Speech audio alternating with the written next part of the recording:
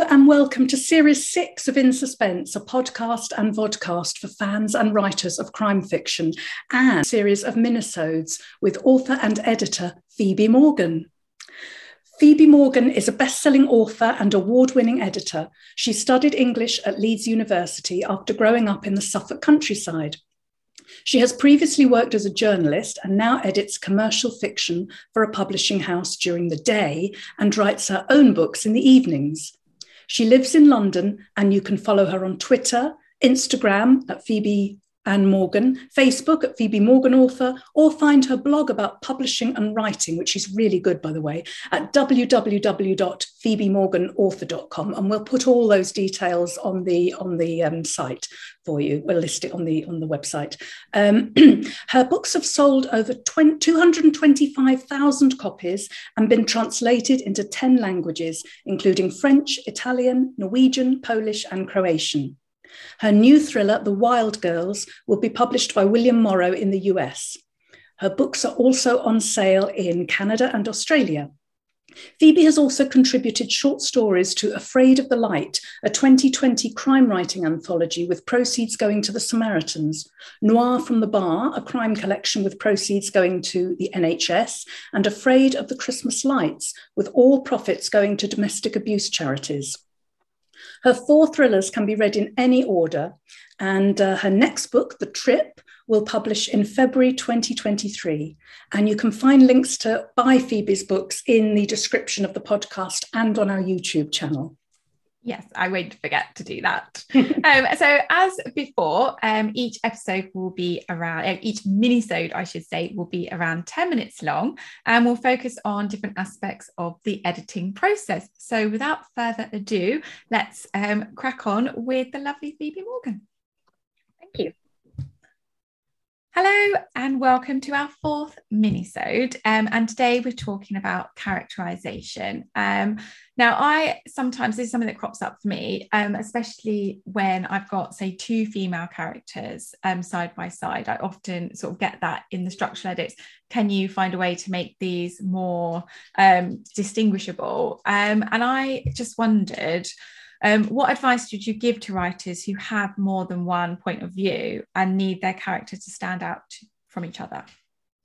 Yeah, I think this is quite a common problem, isn't it? And I always write in multiple perspectives as well. And I quite often get feedback from my editor saying, actually, these people all sound the same, or it just sounds like you've got 4 women and they're all really similar. Mm-hmm. So one of the key things that I think can help is perspective. So it might be that you have one character speaking from the first person and you have the others speaking in third person, and I think that can help to, if there is a sort of protagonist who's sort of the key group, say there's a cast of 4 and there's one character who is going to be the real driving force of the novel, then maybe having her or him in first person could help, because I think that helps the reader just really connect with them on a kind of tighter level than if they're slightly more distanced in third person. Obviously, you can play around with second person as well. I actually really like second person. I think it can make for a really interesting read. So I think just playing around a little bit and trying out those different perspectives could be really helpful in terms of just differentiating the voices. I'd also say just putting the time into thinking about who those characters are, either before you start writing or even while you're writing, and doing almost separate writing exercises about those characters. So maybe if you're struggling because they all sound the same, it's about doing 4 different mind maps of those characters and just mapping out, who are they, what's their driving force, what is their flaw, what is their overall goal that they want to get to by the end of the novel, and then asking more simplistic questions as well. So what do they like and dislike? What was their upbringing like? What's their mum like? What's their favourite thing to do of a Sunday morning? And just getting to know them like you would a person in real life. And not all of those facts and not all of that information will probably end up on the page. But I think if it's in your head, it will sort of come out in your writing anyway, because you'll just know that person. So it's as if you were writing nonfiction about each other or about your group of friends. They wouldn't sound the same because they're so individualistic. And so I think it's about treating your characters as though they're real people, and putting that time in to get to know them before you start writing.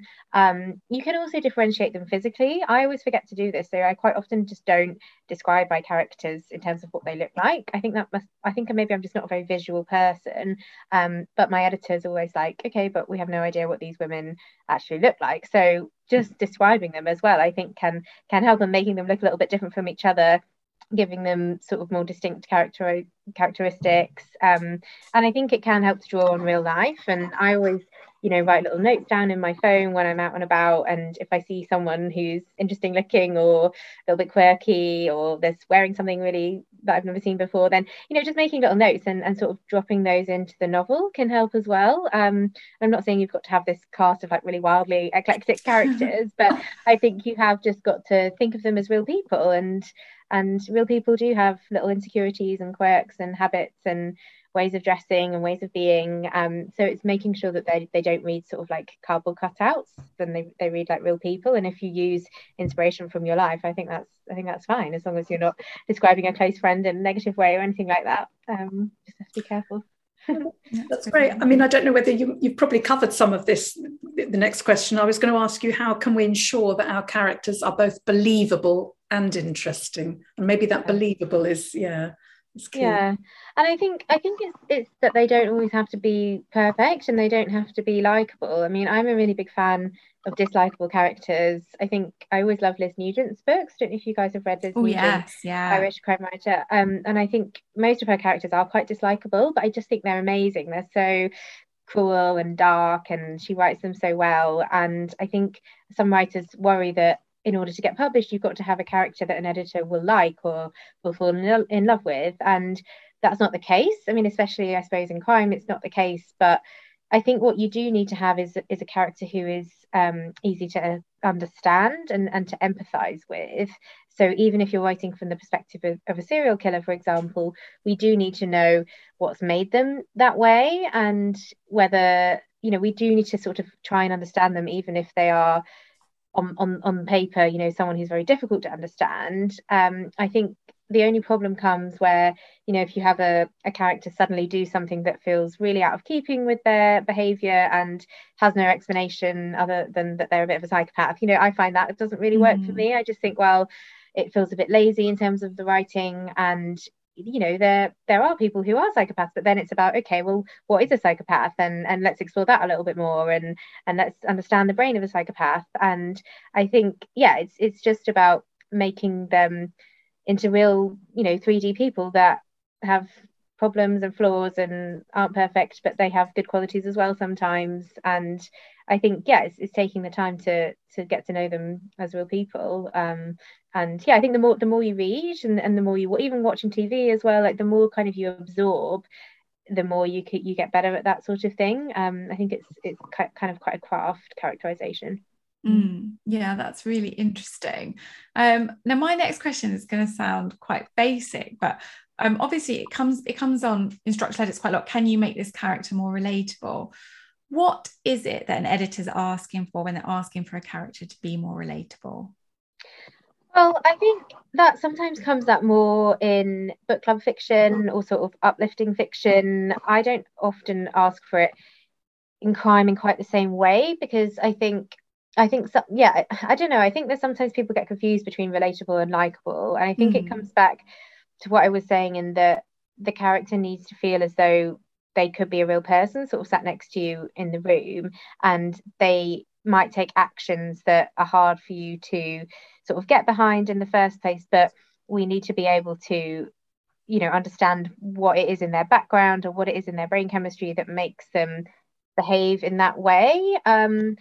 And I think in terms of sort of being relatable, I suppose it's about connection. So it's about that connection between the reader or the editor and the character. And I think if a character behaves in a way that just doesn't feel true to life at all, or doesn't feel as though it makes sense with what we know about them as a person, then I think that means they are quite hard to relate to.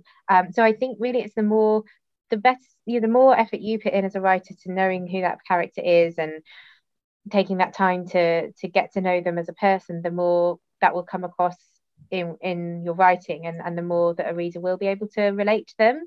And I think, it can be really little small things that you add in, like little details, and it might be that to make someone feel really relatable, you add in something that feels quite universal. So it might be something they do before they go to bed that just feels like a sort of relatable habit that a lot of people have, or it might be just letting us into their psyche a little bit more about what they like and what they dislike. It can be quite simple, but I think some people fall into the trap of thinking, oh well, it's all in my head, so I don't need to write any of it down, and it doesn't need to come across, and the reader will just pick up on it without realizing. But you do need to sort of sprinkle little details in that make that character feel as though they are a real person. And it might be that every now and again they sort of need to do something that feels more grounded in reality and feels as though something that one of your friends might do or one of your colleagues might do.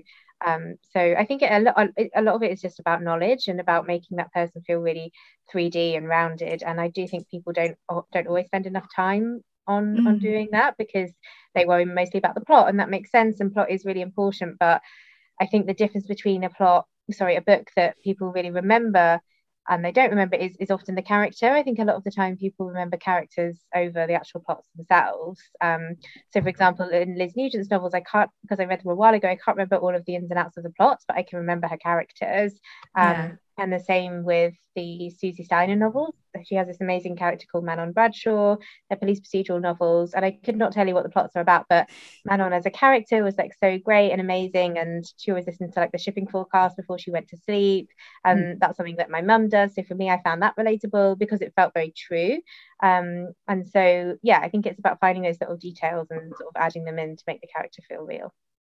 Brilliant. I can't wait to listen back to this so I can make some notes. What are the most common issues you see, Phoebe, with characterization in the novels that you edit? I mean, is it, for instance, overusing tropes like alcoholism? I mean, I speak as one who did have a recovering alcoholic as one of my characters, but, is it things like that, or is it more broader, more broader? I can't speak English. Broader. Yeah, I think sometimes there are tropes, especially in crime novels. So I think, like you said, there's detective novels where you've got a sort of alcoholic detective who lives on their own and doesn't have any personal relationships until they suddenly do. But I don't necessarily mind that as long as it's done well. I think it's sort of, I don't mind a trope as long as you can bring it to life and you can sort of put your unique stamp on it. That doesn't necessarily bother me. I think sometimes it's just a complete lack of characterization. So just really the person, okay, they have a name and maybe they know they have brown hair, but you really don't know anything else about them, and they're sort of going through the book without actually getting to know us at all. I think that's one of the most common things I see. As I said, I don't mind having dislikable characters, but I think a character's behavior has to make sense throughout, even if they're sort of changing. Maybe they're going through some sort of emotional growth, but if they start the novel as one person and end it as a completely different person, that's quite difficult to get your head around, because I don't believe that people change to that extent in the course of a lifetime, and certainly not in the course of a couple of 100 pages. And so it's about making sure that you don't take your character on such a journey that it's not believable. I think they've always got to kind of remain true to who they were when we first met them. So I noticed that quite a bit as well. And then I think sometimes there are characters that just sound the same. You might have if you're dealing with a big cast, and I think again that kind of another point from that is that sometimes people try and cram too many characters into one novel. So I always try and tell my authors to keep it quite small and quite compact, and just have a sort of handful of key characters if you need, but really within that there should only be one or two that we really connect with and that we really want to root for, or not root for. But I think sometimes if you have more than that, it can just feel really unwieldy, and it can just feel as though there isn't space on the page to develop them all, and there's just not enough airtime or not enough oxygen for all of those people to feel like true characters. And so you end up with a sort of very big cast, but a very sort of cardboard cutout cast, and that doesn't work either. So I often say to writers, could these three characters actually be one character? Could we make that work with the plot? could this scene be seen from their point of view, or could we not see it at all? And often once you start thinking about that, even though it can feel overwhelming, there usually are ways to trim your cast down and then to make the cast that you have left as strong as it possibly can be. That's really good advice, actually. And I remember with the rumour, when I first had my first round of structural edits, and I had quite a lot of women in this book club, and Sarah said to me, you know, can we lose some of these characters because there are too many? And at first, it was the first time I'd been edited, I thought she was wrong. I thought, no, we need it's a book club, you know. But I did. I listened to her, and I got rid of as many as I thought I could get rid of. And actually, even, you know, I still see reviews sometimes say, oh, a little bit too few many characters in the book club. I think, okay, so even with cutting them, I still had too many. I think that's true. And people worry about scenarios, like you say, so maybe it's a book club or it's a school, and they think, well, hang on, there has to be lots of characters because there are lots of characters in a school playground or a staff room. But actually, it's about giving the sense of a staff room or of a book group without actually having to name each of the 10, 12 characters or teachers that would be there. And I also think readers do get confused, and we know when you're reading, you don't want to be in a position where you're sort of constantly flipping back the page to say, you know, who's this character, or who are they related to, or what's going on here, what was their name again? And because the more time the reader spends doing that, the less time there is for them to actually focus on your story. And you want your readers to just be completely absorbed in the reading experience. You don't want them to have to be constantly second guessing who everybody is. So I think that is sometimes problematic as well. And often actually when authors try and write a really big family cast, that can be problematic because they're very keen to sort of show you the family tree and show you how X is related to Y, and actually you're just like, oh my god, like what is going on? Like it's hard to follow. And so, and it might not be for you because you're the writer, but it's important to put yourself in the reader's shoes and think, actually, can they keep this amount of people in their heads? Probably not. And that doesn't mean they're stupid or they're not able to read. It's just that actually when you're reading, you want to focus on the story and the characters that you do know, and not spend too much time worrying about who's who. And names, of course, because I often seem to end up with characters whose the initial of their name is the same. They'll have a Brenda and a Barbara or something. That happens all the time. That's one of the most common things I tell my authors. I'll say everybody in this book has a name beginning with a C, and they'll be like, "Oh my god, I didn't even realize I had done that." I do it too. Or they just sound the same. You know, you'll have like a Holly and a Polly and a Claire and a child, and like everyone sounds the same. And I just think, well, why have you done this? There's so many names to choose from. my letter's J. As it, just so you know, really? Everything's J with me. But I keep, the more books I write, the more names that keep coming up. I've coming up the same. Like I've got 2 books, Safe at Home and All the Wicked Games, with a Luke-in, and I didn't even know until like, and it's too late now. But it's so funny how you don't notice. I have to really force myself. To be honest, I usually change names, so I'll write a book with a complete cast of names, and then I will go back and do a find and replace and change them. I can never remember. Like if you ask me what my characters are called in like one of my books, I literally can't remember. And I always have to Google interesting names and have like a baby name book to go and choose names. And I have to force myself to choose like a different name, because otherwise it'll all be called Ben. That seems to be the one I pick for. I've got a few Bens. But that's great. Lots of tips on characterization there. Thanks a lot.